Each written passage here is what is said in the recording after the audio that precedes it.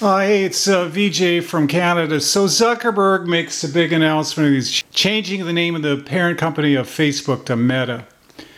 And it's a stupid name, and Zuckerberg's just peddling more of his shit. And this guy has got to go. Him and his fat, ugly wife should just go on a vacation permanently. And why the mainstream media is giving a prick like this any airtime is beyond me.